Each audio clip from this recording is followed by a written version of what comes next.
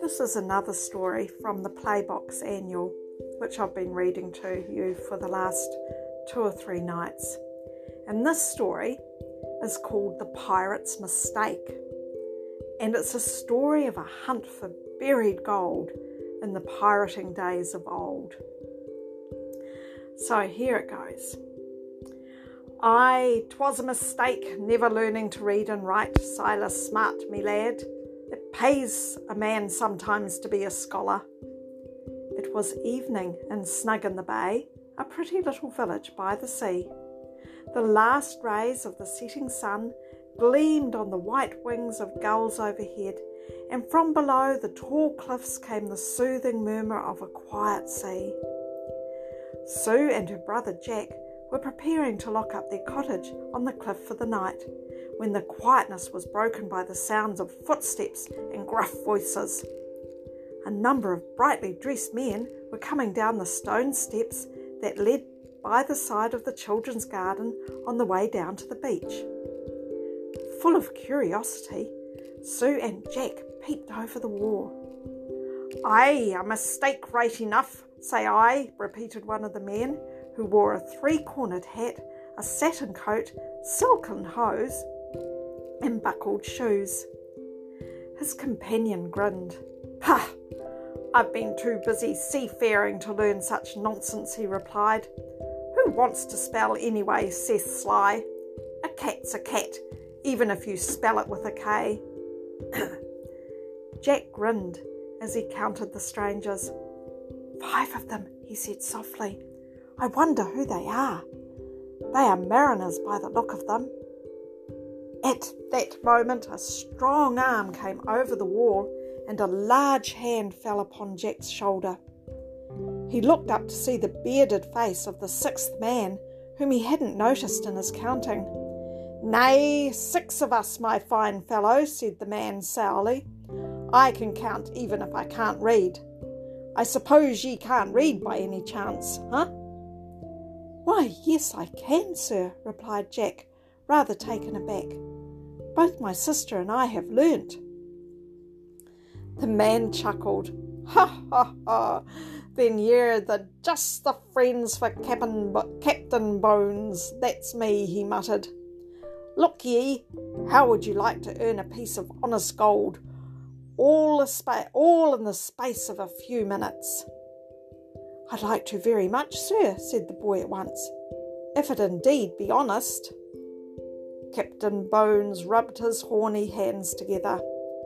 "Well spoken, my lad," he said in that grating voice of his. "Look at all my men here.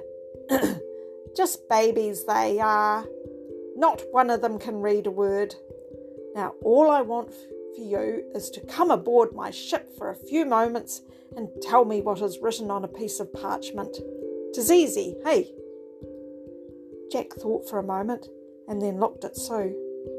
Somehow he did not like these rough men, but that gold piece was tempting. He and Sue were very poor, and that meant good clothes and food for them. Sue nodded slowly, and Jack turned to Captain Bones. "Very well, sir," he said. Within a few moments the children were on the beach and clambering into one of the 2 rowboats there with Bones and another sailor. The rest of the men piled into the second boat, and it was not long before they were pulling out to sea. Around the headland they sighted a fine ship at anchor. "My ship," said Captain Bones. "The fastest ship afloat, my lad, and full of guns too, in case any pirates should come attacking." At this his men burst into roars of laughter. Once aboard the ship, the children followed the captain below to his cabin, where he opened an oak chest and took out a scrap of parchment. "That's what I want ye to read," he said. "See, there's writing on it. What do it say, hey?" Jack took one glance at the writing and his heart jumped. It was a treasure plan which told them where a chest of gold was hidden on an island. "It's a treasure plan," he cried. "I can see that," snapped the sailor. "There's a map on the other side. Quick, what does the writing say?" It was then that Jack, stealing a glance at his sister, saw her eyes were fixed upon something that stood on a writing desk in the corner of the cabin. It was a model ship, a beautifully carved galleon. He gave a start, and Captain Bones grinned. "Ah, that little boat was given to me by my great-uncle," he said. "And think of it, 'twas only yesterday I found that treasure plan hidden inside. Now I want to find the gold, for my great-uncle must have meant it for me." Jack took a deep breath, for now he knew that Captain Bones was not speaking the truth. The boy had seen that model ship often before. It belonged to old Ben, a fisherman friend of theirs. So many times they'd admired it in his little parlour overlooking the sea. It was a keepsake which he would never like to lose. There was no doubt about it. Somehow Captain Bones had stolen it, discovered the chart inside, and meant to get that treasure for himself. "I can read it all right, sir," he said, "but my sister and I know this island very well. 'Twill be better if we show you the way to it, for it is surrounded by a sunken reef of rocks, and you don't want to wreck your fine ship upon it." Captain Bones nodded. "You're a smart lad," he said. "Up ye go, both of ye, and join the man at the helm." With a chuckle, he folded the parchment and slipped it into a pocket of his fine silken coat. As the children mounted the steps to the deck, Sue gave her brother a horrified glance. "What do you mean to do?" she asked. "That's Ben's treasure, and these sailors are pirates, I feel sure." "So do I," replied Jack, "and I mean to say they don't get a single piece of the gold. Do you remember Gull Island?" "Oh, why, yes," whispered Sue. "'Tis the place where we had some exciting games last year. That deep pit in the ground made a fine smuggler's lair, didn't it?" "So it did," agreed Jack, laughing. "And I think we can make good use of that. I'm going to lead these pirates to that island and not the real treasure island at all. They won't know because none of them can read the plan." Standing beside the helmsman, Jack gave his directions. The fellow was very thin with a crafty face. "I trust you're not going to make any mistakes," he said with a grunt. "The captain has got a rope handy for folks as make blunders. Ho, ho, ho, and a few tastes of that, and it's surprising how few mistakes people make." Half an hour passed, and then from the lookout came a shout of, "Land ho! Land ho!" "That's the place," cried Jack as Captain Bones came scurrying up from below. "Just as well for you, my lad," said Captain Bones with a sly grin. "And now you must come ashore and show us where the treasure is hid. Lower two boats, men." Never did the pirates work quicker. In a flash, they were rowing lustily for the shore of Gull Island. Once ashore, they behaved like schoolboys on a treat, dancing and whooping as they made the rowboats fast. Jack and Sue were for the moment forgotten in the excitement, and Jack grasped his sister's hand. "Come," he whispered, "we have to work quickly. Come to the gravel pit." Slipping away through the rocks, they came to a gnarled old tree. Near this was a narrow but deep hole in the ground. Jack began to gather an armful of bracken and branches.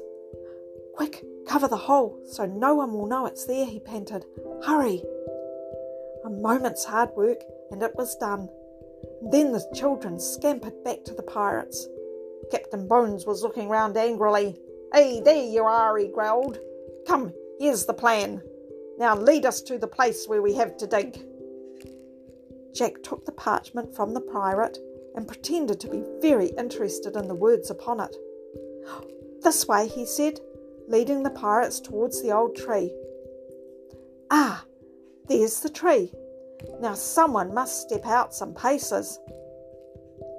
I'll do that, cried Bones eagerly. Where do I stand? Back to the tree, facing west, cried Jack, as though reading from the parchment, and the pirate hastily took up his position. Now, 10 paces forward and 3 paces south, cried Jack. There was dead silence as Captain Bones took 10 paces forward and then turned smartly to take 3 paces south. 1, 2, 3! At the third step, the pirate stepped on a patch of bracken and with a whoop vanished from sight. "What's happened?" yelled one of the men. "'Tis the treasure place by the look of it," cried Jack. The pirates listened no more. Shouting with joy, they dashed forward. An angry Captain Bones was just about to climb out as they poured into the hole, bowling him over and back again. "Now's our chance," hissed Jack to Sue. "They'll take a little while sorting themselves out. Quick, to the boats." Running as though their lives depended on it, the children made for the boats, pushing them out to sea. By the time the furious pirates had discovered the trick and rushed down to the beach, they were well away in one boat, and the other one towed behind. "Hey, come back," yelled Captain Bones. "What does this mean?" "This," laughed Jack, holding the treasure plan aloft. "I'm taking this back to old Ben, to whom it really belongs. And I'm going to tell some soldiers where some pirates can be found too." Captain Bones glared angrily out towards his ship. "Can any of ye swim?" he roared.